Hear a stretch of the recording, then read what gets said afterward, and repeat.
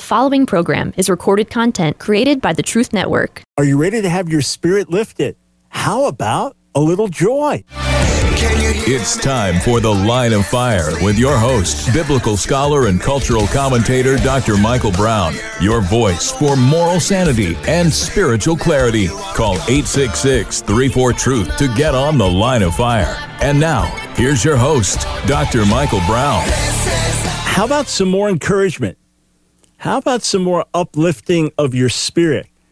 How about some more of the Word of God to point us in the right direction, so rather than being pulled down by the press and despair and darkness of the day in which we live, we can be lifted up by looking at the Lord. Hey, friends, welcome to the broadcast. This is Michael Brown, and here's the number to call to get on the broadcast, 866-34-TRUTH, 866-348-7884.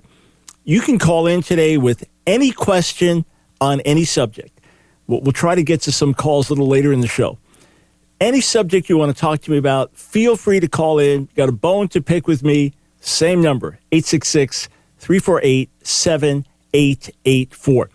Let me tell you how I got over to this topic of joy today and why I want to specifically encourage your spirit with the joy of the Lord today.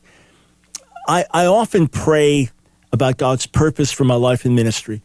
I spend many hours seeking Him, that I can do everything He's called me to do for His glory and for the accomplishment of His purpose in this world while I have breath. And I run my race so as to win, according to 1 Corinthians 9:24-27, meaning that at the end of my life, God can say to me, well done, good and faithful servant. I trust that's your heart as well, if you know the Lord, that at the end of your life, you want to hear that from the Lord, well done, good and faithful servant.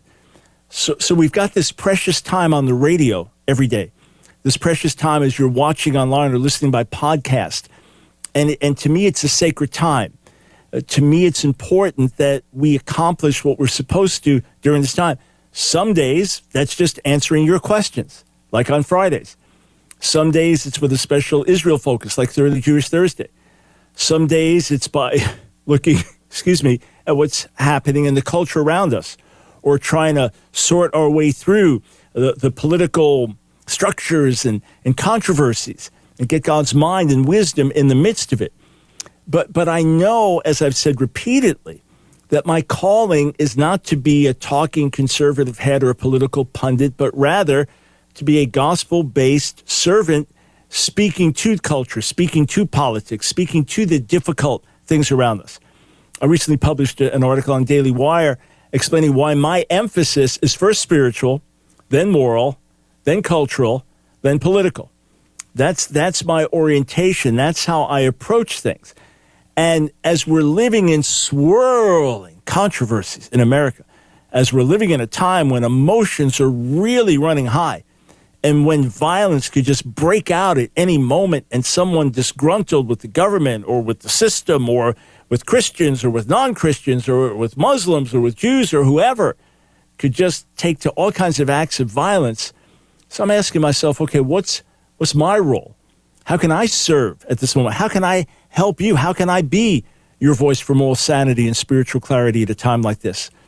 So last night, a time when I normally will give myself to writing, I was sitting at my computer and I was praying, Lord, is there anything on your heart tonight that you want me to address? Is there anything you want me to write? Now, I don't claim that every article I write is written at the direction of the Lord. I do my best to follow His leading, but I'm not making that claim. I'm certainly not claiming that what I write is divinely inspired. Every article is divinely inspired. Still, I'm His servant, and we're supposed to weigh our words carefully, and therefore, I'm not just going to write to write. Okay, it's one thing if I'm working on a book. It's one thing if it's a project I'm editing, but I'm not just going to assume time to write another opinion. Who cares about my opinion, right? So I was praying about it, and I was thinking about writing about things I talked about on the air yesterday. The state of America, are we getting better? Are we getting worse? What things are improving? What things are getting worse? How do we assess things? How should we look at where we're living today in terms of the end times? I was thinking about writing in that way, and I stepped back. I just wasn't sure. And I started looking at a manuscript a friend had sent me. I can't tell you more about the book, but it's going to be an amazing book when it comes out. And in it, there was a section about the growth of Pentecostal Christianity worldwide. And it's quite exceptional. It's quite mind-boggling. In fact, let me read a few things to you. Alan Anderson, who's emeritus professor of mission and Pentecostal studies at the University of Birmingham, England, wrote in 2013, worldwide, the number of Christians has doubled in 40 years, from 1.1 billion in 1970 to 2.2 billion in 2010. In Africa, it was estimated that Christians exceeded Muslims for the first time in 1985, and Christians are now almost the majority, a phenomenon so epic-making that Lamin Sanneh describes it as, quote, a continental shift of historic proportions. There are now over 4 times as many Christians in Africa as there were in 1970, and almost the same is true in Asia, while the Christian population of Latin America over this period has almost doubled. This is from his book, To the Ends of the Earth, Pentecostalism and the Transformation of World Christianity. So what's the driving force behind this extraordinary growth?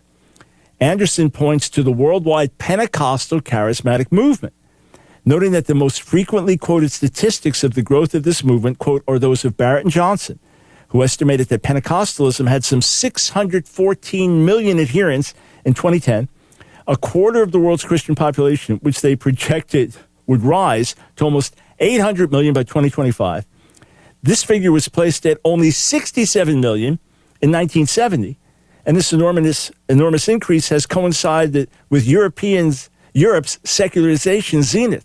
So Europe getting more and more secular, more and more unchristian, more and more anti-Christian, as Christianity is growing worldwide at an exponential pace, especially Pentecostal charismatic Christianity. That's the great bulk of the growth worldwide.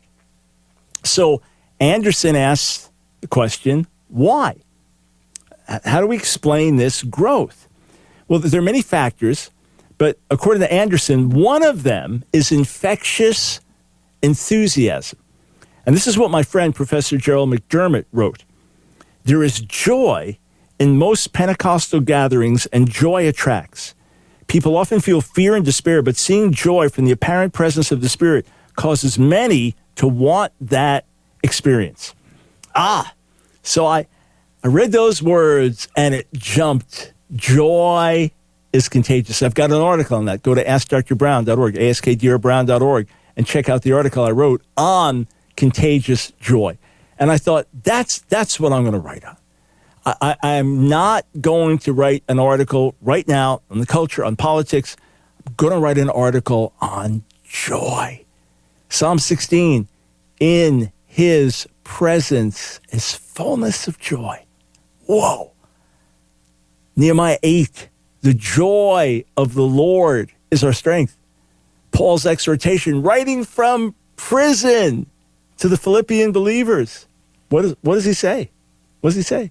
Rejoice in the Lord always. And again, I say rejoice. And then he says it again, rejoice. And then again, rejoice. And what does it say in Psalm 22? That God inhabits or sits enthroned on the praises of his people. So as we praise him and adore him, his presence is there. In his presence is fullness of joy. And that joy is our strength. And that joy is contagious. And that joy transcends circumstances. And that joy transcends darkness. In fact, it shines like light in the darkness. It's like a flare sent up in a dark place, and people see it, and people are drawn to it.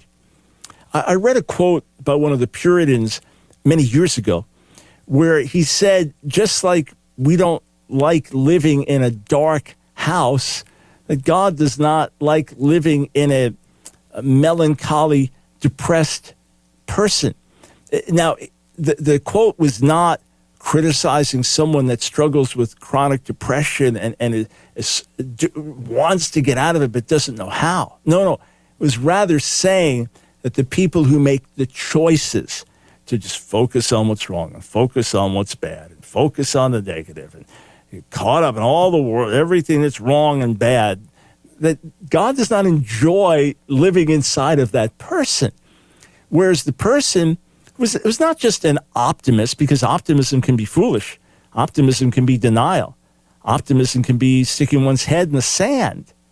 That when someone believes God, and because they believe God, they have hope, and that hope radiates to others, that's the kind of person you want to be around. Come on. Just think about this for a minute. You got one person that whenever you talk to them, like, yeah, look at what's wrong here. Look at what Trump did. Look at what Biden did. Look at that. That's just wrong. You know, my church, they got everything wrong. This preacher, he's just off. Would you rather hang out with that person if you need some encouragement, if you need your faith built, if you need some holy positivity in your life, in other words, word-based positivity? Would you rather hang around with that person?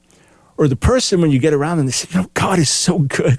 He is amazing. He is so faithful. You know, we were going through a really financially hard time, but we just determined last night we're not going to complain. We're going to worship. And I tell you, it changed the whole attitude. No, I've been reading this in the Word today, and it is such a blessing. Who do you want to be around? Who brings life to you? Who brings encouragement to you? Who brings hope to you? I have found in my own life that when there is this overwhelming confidence of God's love for me, and it's something I live with all the time, but it's sometimes in a very intense way, sometimes in a way that it's just like supernatural wind in my sails, that deep confidence of God's love, and God is with me, and his will be accomplished, and his purposes will come to pass, and light will triumph over darkness, and the promises he's made to me personally will be fulfilled. The joy that comes out of it, the godly energy and vitality that comes out of it, the encouragement I can bring to others, and how I could speak to a large crowd of people, and that joy and that faith inside of me just spreads to them. I hope it's spreading to some of you now, based on who God is, based on the promises of his word, based on his faithfulness, based on his track record. It's contagious. People grab hold of it. It's life-changing. We come back. I want to tell you one of the most amazing joy of the Lord stories in my life, all right? I'm going to try to squeeze it all in the next segment, and then give you some practical principles as to how to walk in the joy of the Lord. We'll take your calls as well, 866-34-TRUTH.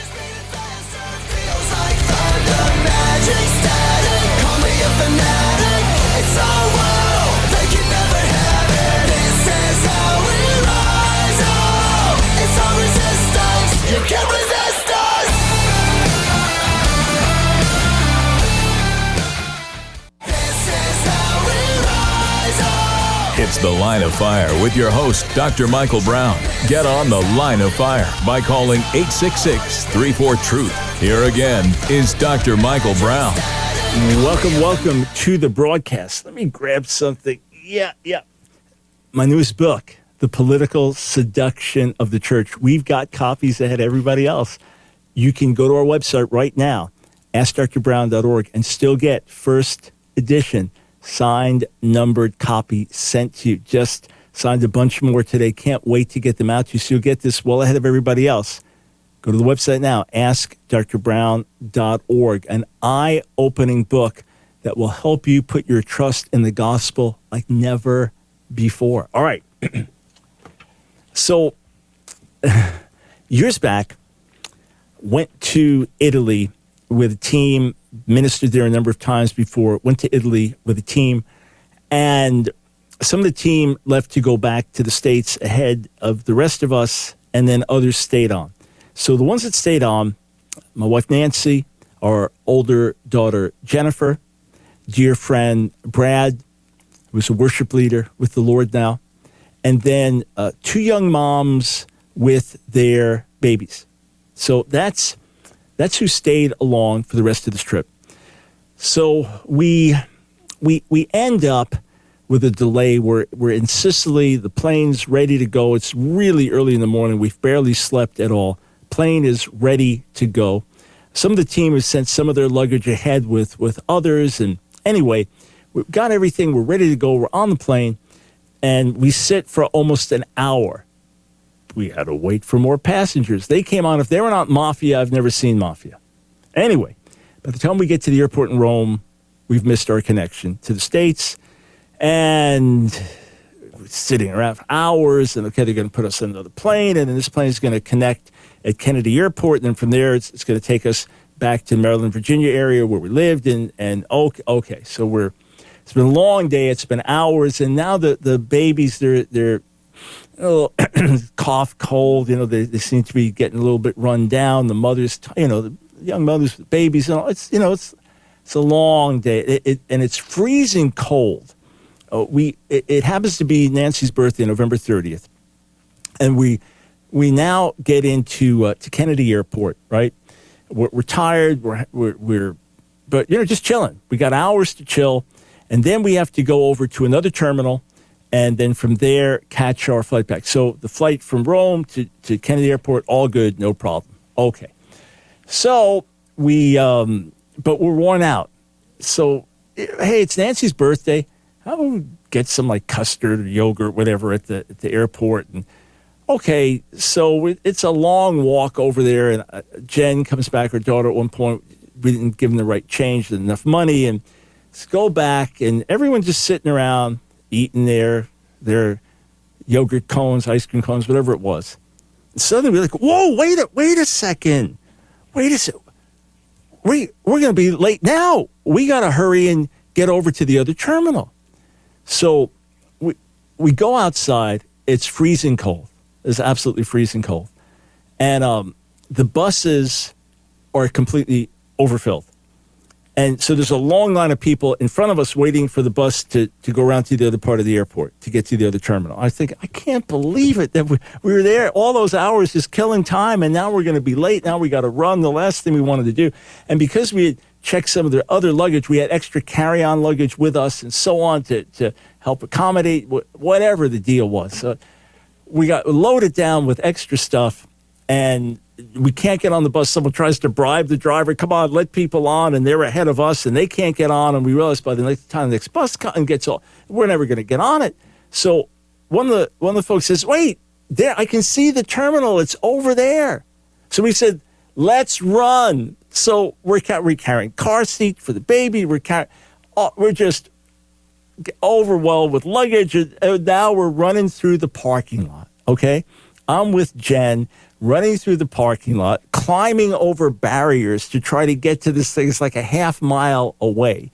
And suddenly the joy of the Lord hits me for no good reason. In the freezing cold and kind of the absurdity of the moment, the joy of the Lord hits me.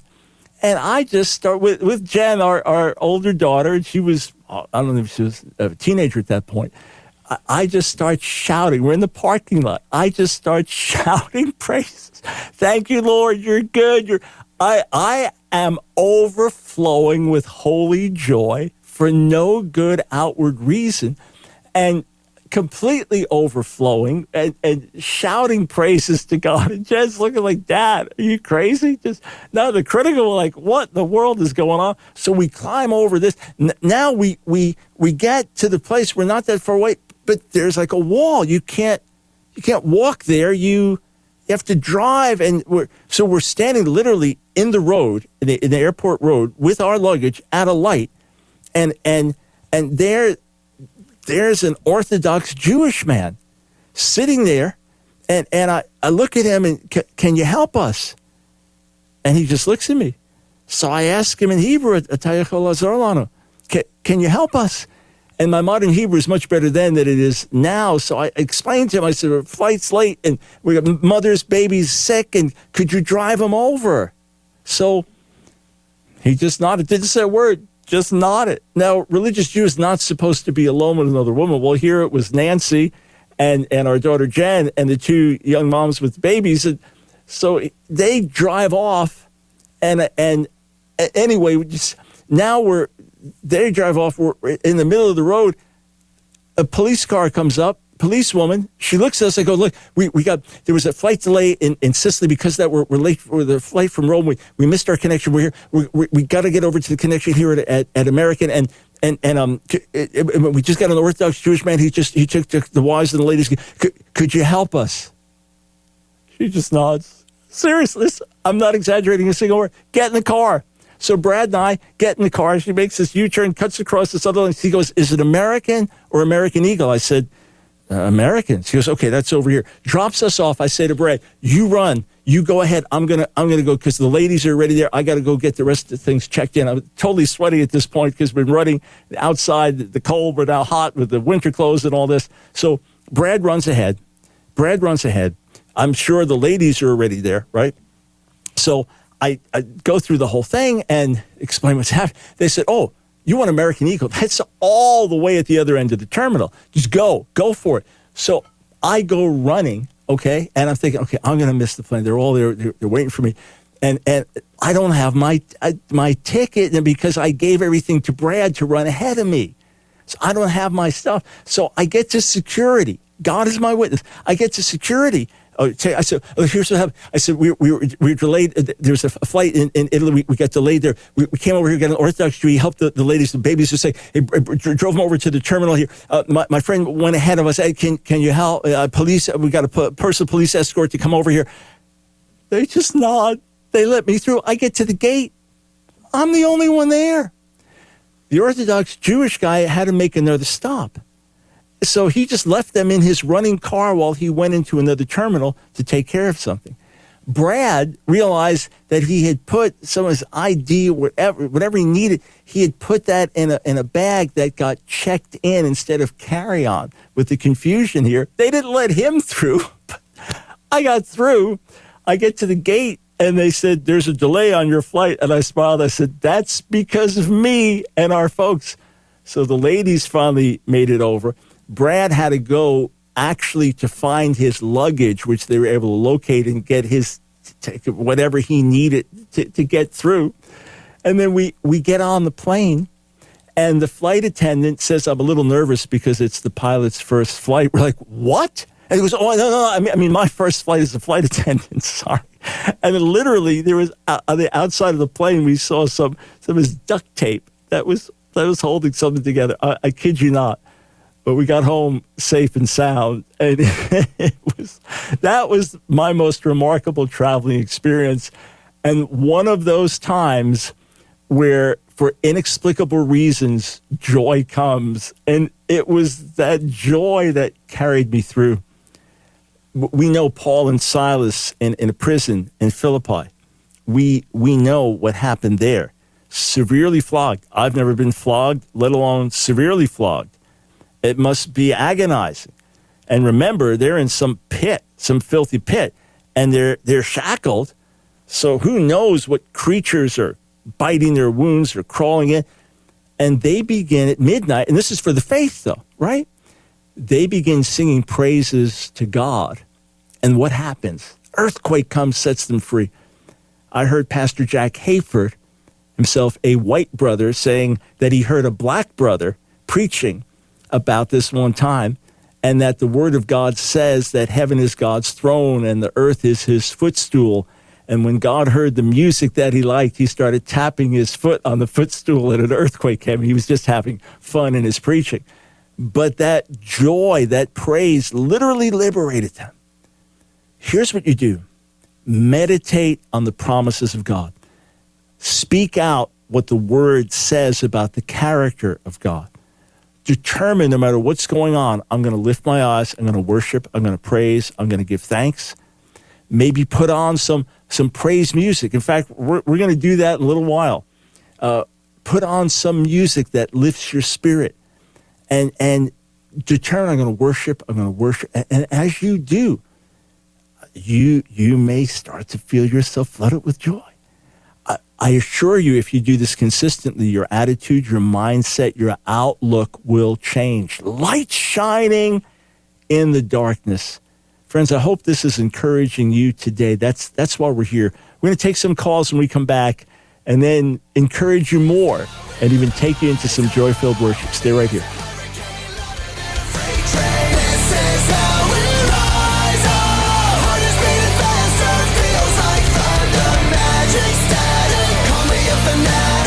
It's our world, they can never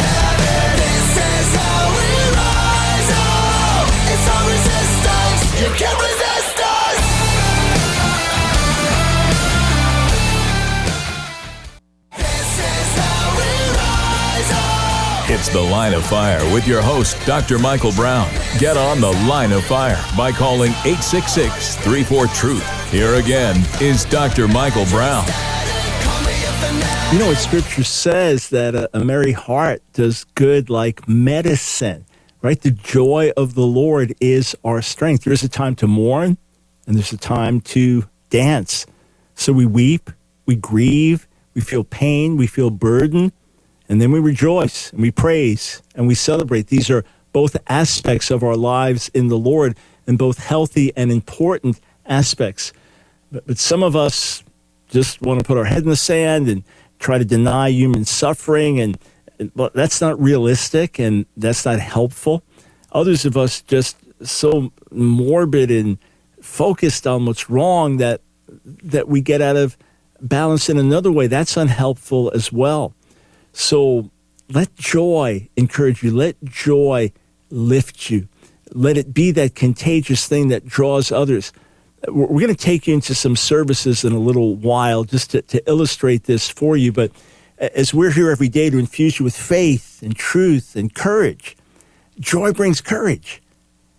When you are full of despair, it saps your courage. When you're full of joy walking with God, whoa, makes you courageous. 866-34-TRUTH is the number to call. I'm going to take a couple of calls, and then we'll go back to joy. Martin in Dallas, Texas, welcome to the Line of Fire. Thank you, Dr. Brown. You're welcome. I've been listening to your program for around 5 years now. This is my first time to call in. All right. Thank you. And I've actually have quite a few questions, but I'm just going to keep it to one today. I've been collecting them over the years. My question today is regarding Isaiah chapter 9. Mm-hmm. I guess the question, first of all, I'll articulate the question and then give a little bit of context. The question is, what is the Jewish interpretation of Isaiah 9? And the follow-up question is, and why is it not quoted by early Christians? And the second part of that question, I guess I just haven't noticed it being referenced in the New Testament or with the apostolic fathers, at least the ones that I've read. So I guess, so the reason for the question is I feel that, from my understanding, like a very simplistic reading of the chapter has some pretty intense implications regarding the Messiah. If it is talking about the Messiah as being called, what is it? Wonderful Counselor, Mighty God, Everlasting Father. Yep. All right. So yeah. Go ahead. Go ahead. Oh, okay. Yeah. So I guess on my father's side, my grandfather is Jewish. So I wasn't raised Jewish. I was raised Christian. But I am familiar with kind of the Jewish debate. And so I guess I just wanted to hear what your thoughts on that chapter is, what the rabbinic, commentary on it would be. And then I guess, and I could be wrong about this, but I haven't noticed a direct quote from the New Testament or from early apostolic fathers regarding that chapter. All right. Okay, thank you. Great series of questions. Now, if you've collected a bunch of them, if you call every 5 years, it may take a while to get them answered. So we don't allow people to call within a few weeks of calling in, to be fair to other callers, but you don't need to wait 5 years. Okay. If you go to my website, realmessiah.com, realmessiah.com, you will find many, many of these questions answered already. So go there. Look at the objections, and then you'll scroll down Messianic Prophecy and find this. All right. Jewish interpreters either read this with reference to Hezekiah and downplay some of the language, either by reading the syntax differently, that the one who is the wonderful counselor, mighty God, everlasting Father, will call him Prince of Peace, which is an unlikely way to read the Hebrew, or downplaying the words mighty God to just say that's like a warrior hero, or some modern Jewish translations, one in particular, sees it as a long sentence that the wonderful that the wonderful counselor, the mighty God, is planning peace. That's not the exact quote. So those who read it with regard to Hezekiah, and there'll be no end of righteousness and things like that, see it as speaking of him in hyperbolic terms, in very high and exalted terms. But they would say, look, it's a prophecy that takes place with the downfall of Assyria, and therefore speaks of Hezekiah. Other Jewish interpreters understand it as a prophecy about the Messiah, but as I said, we'll read the titles differently. So some do understand it to be messianic, going back to the Targum, the ancient Jewish translation paraphrase of the scriptures. So there are clear messianic reference within the Talmud. There's even a claim in Jewish literature in the Talmud that God intended to make Hezekiah the Messiah, but for other reasons, he didn't. So Jewish interpreters would either say it's Hezekiah or the Messiah and would downplay the significance of those titles. The New Testament clearly has this in mind. How do I know it? Well, in Matthew 1, Matthew quotes from 7:14, the famous virgin birth prophecy filled with controversy of interpretation there, right? Then, at the end of the second chapter, he mentions the prophets, plural, talking about Jesus being a Nazarene, someone from Nazareth. But he says prophets, plural. He's not talking about any one. And he's most likely talking about the prophecies about the lowliness and obscurity of the Messiah, as well as Isaiah 11:1, first and foremost, which says he will be a netzer. He'll just be a shoot or a branch. So he has that in mind. And then in the fourth chapter, what does Matthew cite? The people living in darkness have seen a great light. So he's quoting from the beginning of this chapter. So Matthew clearly has in mind Isaiah 7 through 11, this whole messianic unfolding. He clearly has it in mind. As to the church fathers quoting it, I am not sure. I do know the Septuagint reads things differently, and so the Greek-speaking fathers would have seen something different than mighty God. Therefore, they would not have referenced it in that way, because the Septuagint comes up with a different interpretation of those words. That being said, can we make a strong case that it's messianic? Absolutely. The Messiah was seen as coming on the immediate horizon of history by the prophets. So the fall of Assyria with the rise of the Messiah, these things would be seen. And yes, the Hebrew is past tense. Ki yeled yulad lanu ben nitan lanu, a child is given to, born to us, a son is given to us. So that's the way it's commonly translated. But in Hebrew, it's past, has been born, has been given. But that would be called the prophetic perfect. The prophets are seeing it as if it already happened. We have other cases like that in the Hebrew Bible that the rabbis recognize as well. And I believe the names are significant. Many scholars point to Egyptian throne names where the pharaoh, upon assuming the throne, would be given 5 titles. Here, this could be taken as 6 titles. Others would divide it as 4. But either way, I do not believe we can downplay the significance of mighty God, especially when in Isaiah 10:21, it explicitly refers to Yahweh as mighty God. So it's a very important messianic prophecy. It's one that does point to the divine nature of the Messiah. It's one that I believe Matthew clearly has in mind in his citing from Isaiah 7, Isaiah 9, and Isaiah 11, telling us, hey, I'm looking at this whole thing. Interpret Isaiah 7:14 in its connection to the larger context here. So that's how I read it, understand it. And if you go to the website, realmessiah.com, and search under objections, you'll find more on this as well. Or you can also look at my refutations of counter-missionary rabbis, where I get into this prophecy from some other angles as well. So you'll find those resources right there on the Real Messiah website. Hey, Martin, thank you for the call. Much appreciated. Let's go to Maryland. Gabriel, welcome to the Line of Fire. Oh, thank you very much for taking my call. Sure thing. So my question is about 1 Samuel 17:40. Mm-hmm. David taking 5 smooth stones from the stream in order to kill Goliath. My belief, the conclusion that I've reached, and I'd like to get your opinion on it, is that the 5 smooth stones represent the 5 cities of the Philistines mentioned in 1 Samuel 6. Mm-hmm.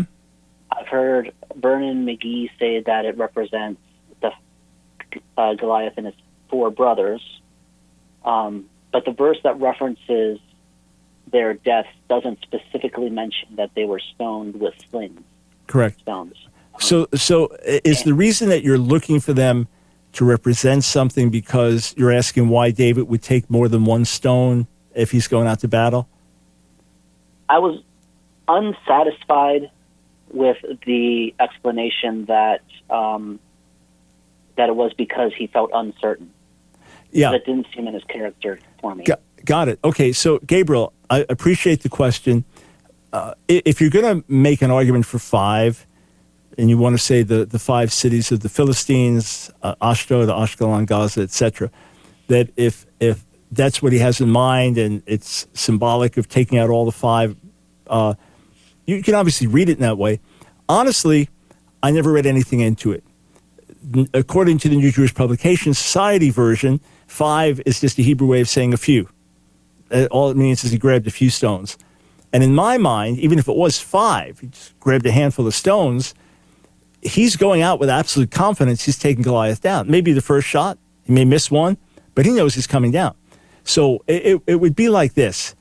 Think of it like this. There is a tank coming at you, right? And you just have a pistol, right? No, you have a BB gun. And you fill that BB gun, you're going to take out that tank. Well, you're not thinking, I might miss, right? I'm going to need all 8 shots. No, you know it's completely impossible in the natural for you to take out a tank with a BB gun. I don't care if you got 1 BB or 100 BBs in there. You're not taking that tank out. But, I'm going to take this tank out because God's with me. So in my view, David knowing, hey, I got a warrior here, and in the natural, he's going to crush me. In the natural, he's seen sling stones before. He's seen every kind of weapon. He just puts a shield up. I'm going to take this guy down with a slingshot and a few stones. So I don't personally see it as symbolic of anything, in my own view. I don't need to think of the brothers or the other cities, although I appreciate you thinking of 5 and thinking of the 5 cities. But in my mind, it's not uncertainty. It's like, this guy's coming down. God's with me. I'm just going to grab a few stones, my slingshot, and take down this massive, giant warrior who should be able to crush me 100 times over, slingshot or not. So it's not uncertainty, lack of faith in my mind. Just, hey, this is how he's coming down. This is a slingshot and some stones. But thank you, sir, for the call and your reflection. Come back for some more joy on the other side of the break. It's our world, they can never have it. This is how we rise. Oh, it's our resistance. You can't resist us.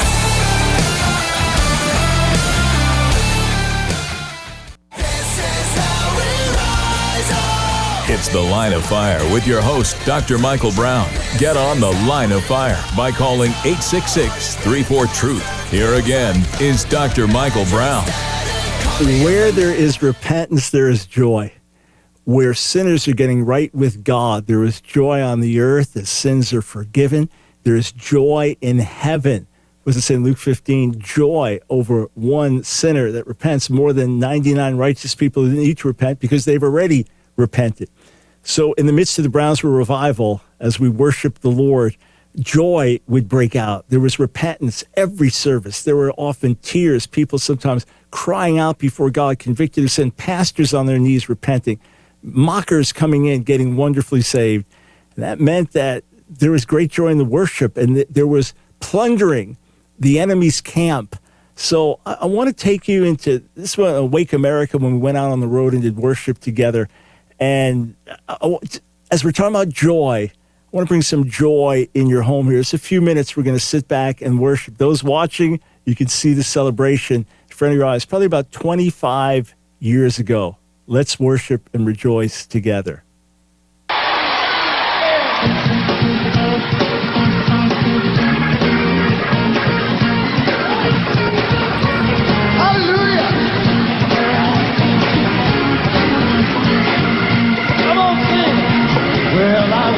To the enemy's camp, and I took back what he stole from me.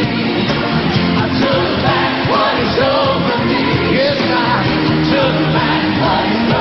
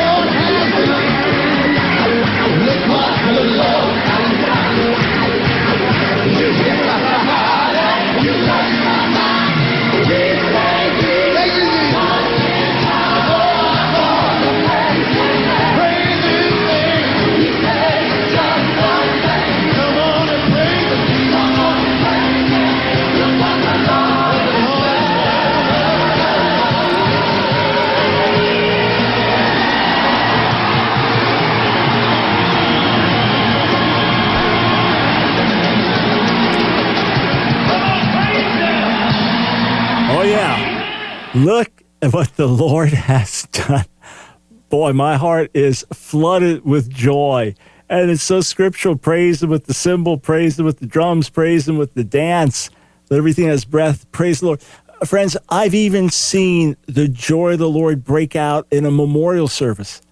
In fact, got a couple minutes left. Let's do this. I was there at David Wilkerson's memorial service, privilege of being invited because of my history there and to honor this great man of God. I hadn't been in Times Square Church in quite a few years, and I had all these old memories of the sacred times we had as I preached there many times in the early to mid-'90s. And here is a glorious service, tribute to this man of God, lifting up Jesus, very powerful worship and adoration of the Lord. And then we just closed with extended worship. And I remember asking myself, I wonder if they're going to move into joy and celebration. And sure enough, at this extended time of worship with which we all put our focus on the Lord in memory of this man of God, just look to the Lord. This is what started to break out in the midst of a memorial service for David Wilkerson at Times Square Church.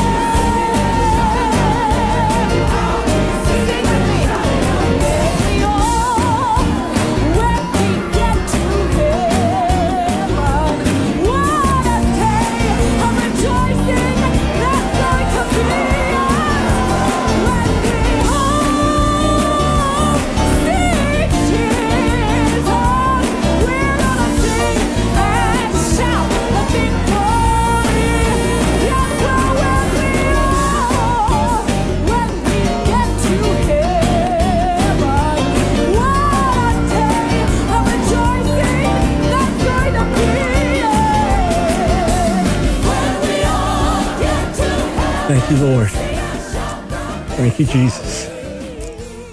Thank you, Jesus.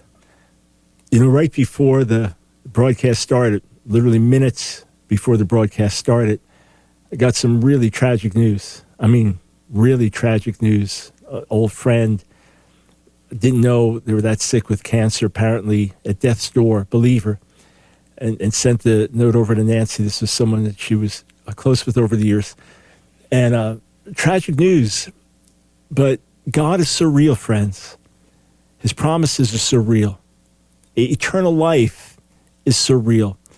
The fact that Jesus rose from the dead and is with his people, even to the end, that fills me with joy. I'm mourning with those who mourn, and I think of the terrible loss for family and friends and what they're going through. At the same time, in his presence, This fullness of joy. And soon enough, the worst of the problems of this world will be over. Soon enough, pain will be gone. Soon enough, there'll be no more crises, no more depression, no more fear, no more loss, no more death. For God's people, only endless joy in the presence of God. Let's rejoice, friends. Lift your heart. He's worthy. May the joy of the Lord be your strength.